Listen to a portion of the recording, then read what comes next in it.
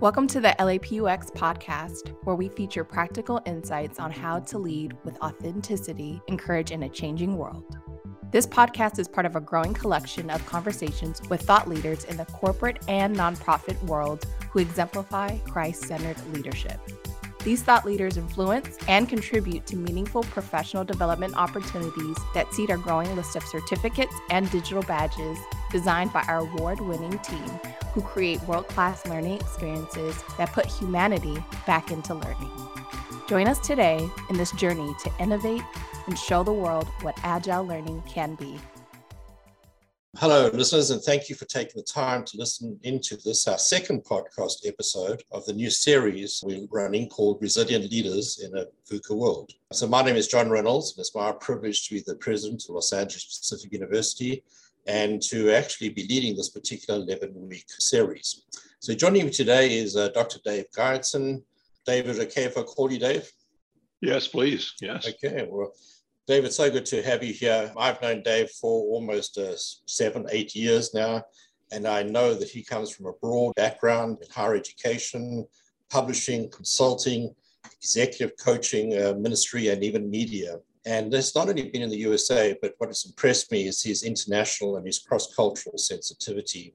He serves as a consultant, I know, to many organizations, and he specializes in board governance. And that's where Dave and I have spent a lot of time just talking about what board governance is and training. But I think one of the things I've liked and always admired and respected Dave for is his transition planning of leaders. Dave knows how to work with leaders in a changing world. He does this because he has a lot of experience both in ministry and other organizations, and particularly in higher education. As I know, Dave has been the president of Regents University, Asbury, and Taylor. So Dave comes with a long record of experience in leadership. Dave, thank you so much for being with us today. Thanks, John. Generous introduction. I think what the introduction proves is I can't hold a job very long. So. Yeah, well, that's because you're just so much in demand, right? That's right. Exactly. Yeah, yes, that's my story, and I'm sticking to it. Excellent. Well, again, glad to have you with us today. So, Dave, what we're exploring in this series is the whole VUCA world, and especially as we move into 2022, what that means. And you're familiar with the term VUCA. It's a volatile, it's uncertain, it's complex, and it's ambiguous. And I've been playing around with this acronym of VUCA and talking about what does it need to be a VUCA leader, and especially in 2022 moving forward to have resilience. And so I've played with the acronym and spoken about the V might be for visionary, the U for being understood, the C for being courageous, and the A for being agile. And we're going to be actually continuing the series looking at each of those aspects. But what I really want to do today is focus on what it means to be a visionary leader, especially in a changing future. So I wrote this statement just recently, and I'd love to hear your comments and thoughts about it. I said, a VUCA world needs VUCA leaders, and these leaders will have to be resilient to a constantly changing future. Motivating followers with a shared vision is more important than ever before, but is more complex in times of uncertainty. Is this a statement you can kind of resonate with, or what's your thoughts on that?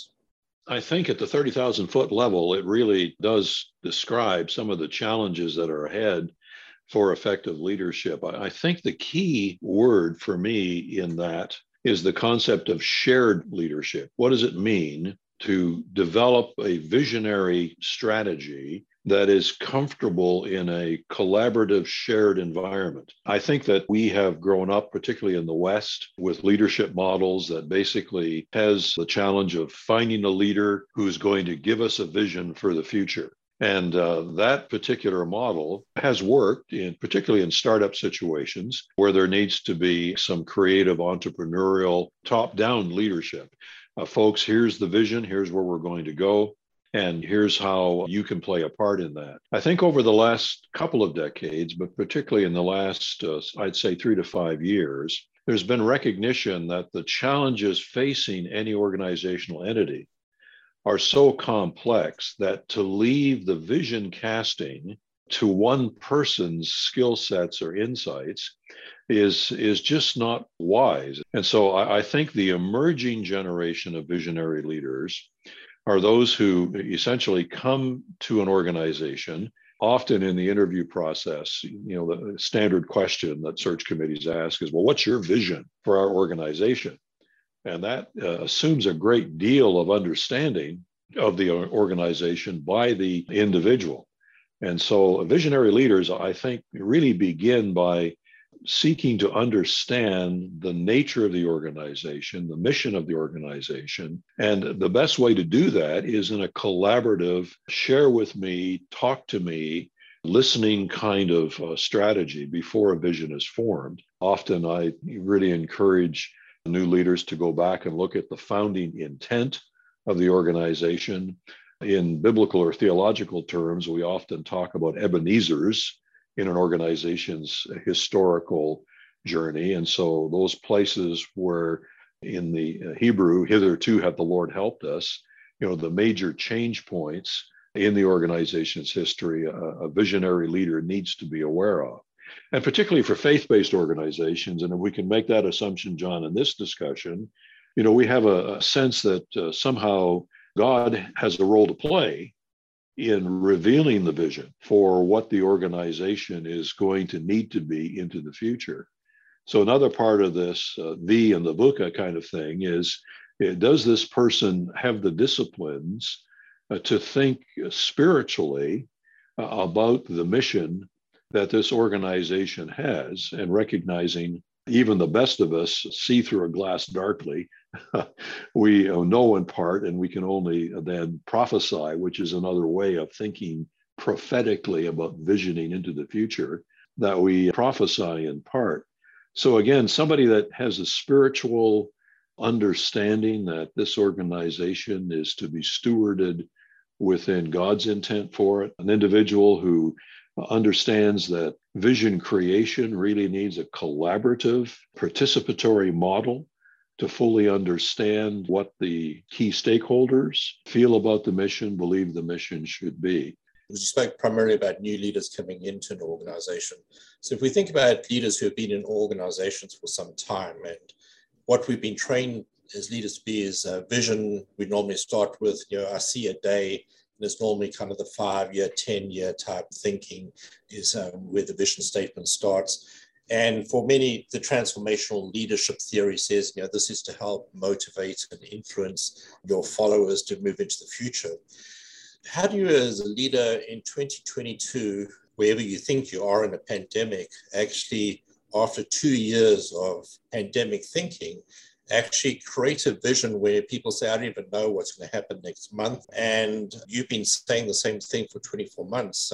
What should we be saying in terms of vision? And does it always it different? Even in these uncertain times, I guess. Any thoughts on that? Yeah, nothing that's particularly well formed. I think that there are probably more questions about how we do vision casting in light of the cultural context within which we have been because of the disruption. A lot of times, particularly going back to the collaborative approach, is that people who are going to collaborate meaningfully with you as a leader on helping piece together a vision that you then as the leader are going to articulate and structure and organize and staff and resource is difficult because people aren't sure they're going to be around.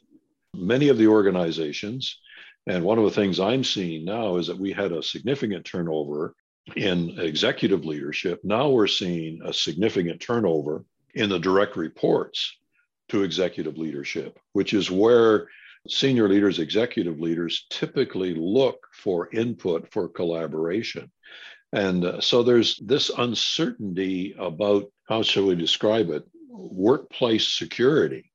Even if I'm invited in to contribute to a discussion about the vision for the future, am I even going to be a part of that? So there are several factors that are emerging that typically the way I would approach it would be to engage key stakeholders in discussions about the mission of the organization and what its historic accomplishments have been and what are the implications, just even raising the questions about how the last couple of years now impact the operationalizing of that vision and gathering from them thoughts about how that might change into the future. All of that, again, is trying to put this patchwork quilt together in some kind of meaningful way. Here in Kentucky, where I live, we have quilt makers, and usually there's a quilting bee leader, the queen bee, so to speak. And her job is to invite the other people in the community to bring their scraps of fabric that they think would fit nicely into a quilt. And then the queen bee then begins to think about what kind of pattern would work. And there are multiple kinds of standard patterns. And she then articulates the pattern, essentially creates the border within which the pattern will be assembled, but then invites each of the members who have brought their pieces to stitch their piece into the quilt.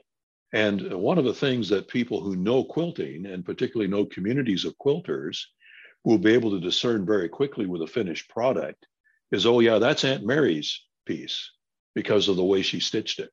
And I think, again, we're in a situation where vision creation, for me, is very much like inviting in key people with key pieces of the puzzle.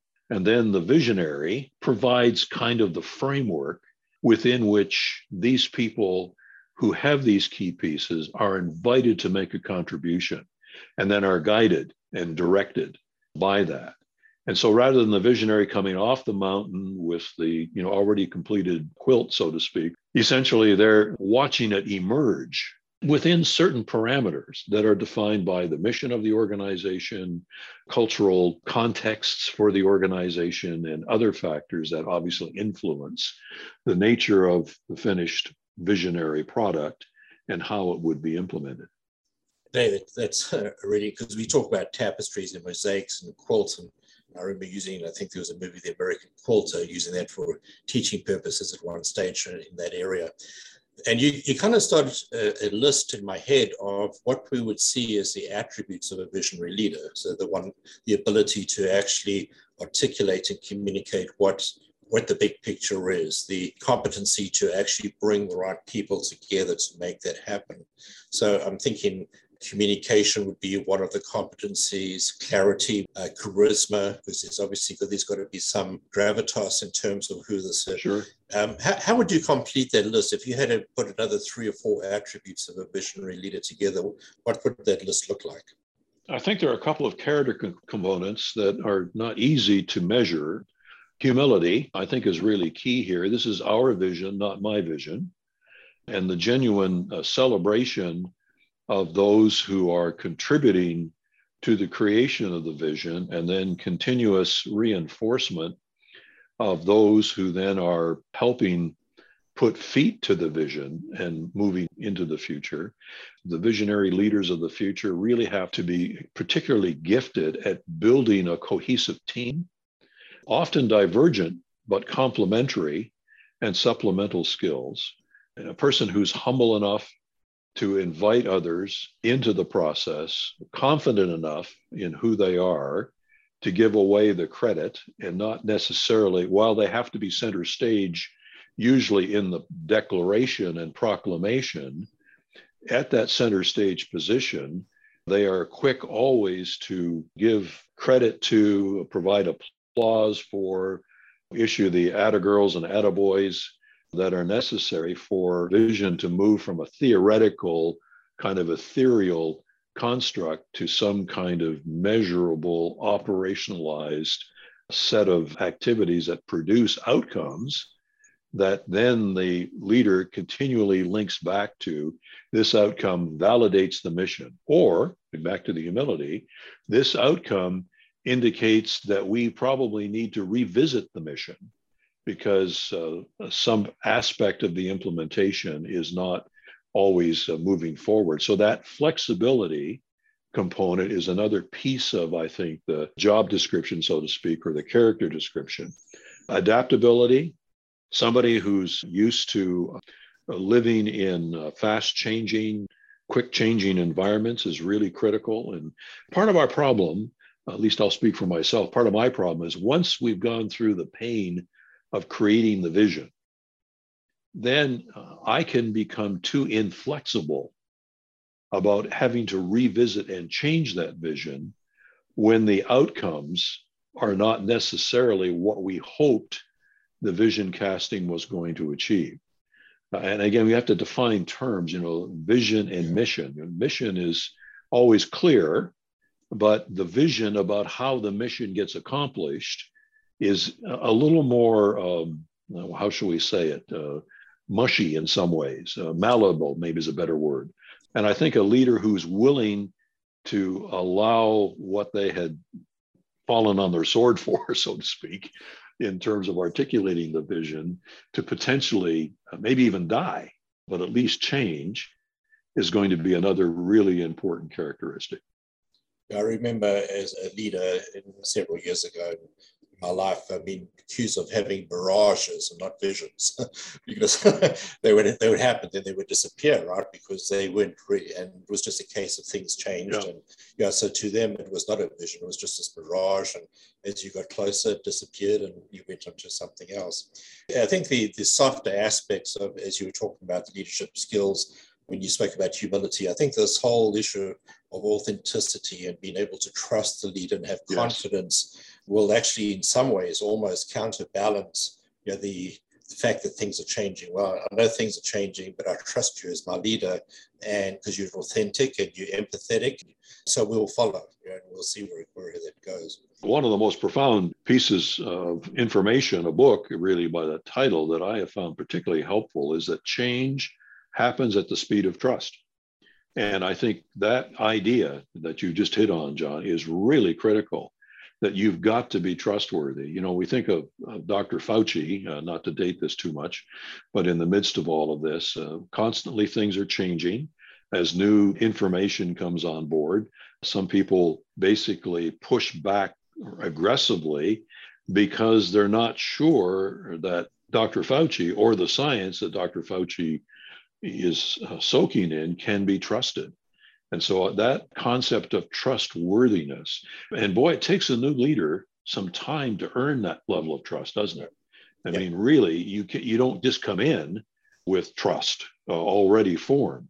In the first, I usually tell the new CEOs I coach that the first 90 days and the decisions you make in the first 90 days essentially will establish the trust context. So the decisions you make, how you make them, why you've made them, and how you communicate them will essentially create the degree of trust necessary for you to make probably some pretty radical changes in direction as the organization then tries to live into this collaborative vision, which we hope is going to fulfill the mission. Yeah, that's outstanding. So as we've spoken about where we think leaders are now and what it means to lead in the current day, especially in terms of vision, etc. If you were counseling or mentoring a young emerging leader and they came to you and they said, Dr. Gartson, what are the 3 or 4 things I should invest in to be an effective and a visionary leader for the future? What would your response be to them? One is essentially the nature of the organization and as much understanding about its history, its context, its culture, its major opinion leaders. And then secondly, on the personal side, stress management, change management, health, physically, psychologically, and your family relationships. That's really good counsel advice. So Dave, we're coming to the end of our time. So again, I just want to once again thank you for taking the time to be with us today. And thank you to our listeners for tuning in. We're looking forward to bringing you another episode in a few weeks that discusses the importance of the leader in being understood. So if V is for visionary, it's the U is for being understood, and that's by the entire organization, certainly in uncertain times. So this will be available in just a couple of weeks, and we hope to have another outstanding Christian leader, just like Dr. Dave Gartson, to be with us and to ask questions and to gain their wisdom and counsel. Just to remember that these podcasts and blogs are free resources, which we trust will transform you as a leader for the future. So Dave, thank you again for being with us. We appreciate it, and I look forward to further conversations on this topic. Thank you, John, for the opportunity. Thank you for listening to this episode of the LAPUX podcast. We sincerely hope you enjoyed learning something new today and you have at least one takeaway to use immediately in your professional life. If you did, please take a few seconds to review us on Apple Podcasts or whatever you're listening to. We value your feedback so highly because we are doing this for you. Please also subscribe to this podcast where we will be providing you with leadership training and resources as we hear from Christian leaders from all over the world. Connect with us on social media so we can journey by learning together. All of our channels are listed in the show description. Before you go, we want to invite you to visit x.lapu.edu to see the courses that we've created for you. Check back often as we are always developing new offerings. That's it for this episode. Thank you for tuning in. And remember, we're here to help you become a better you. So check out x.lapu.edu.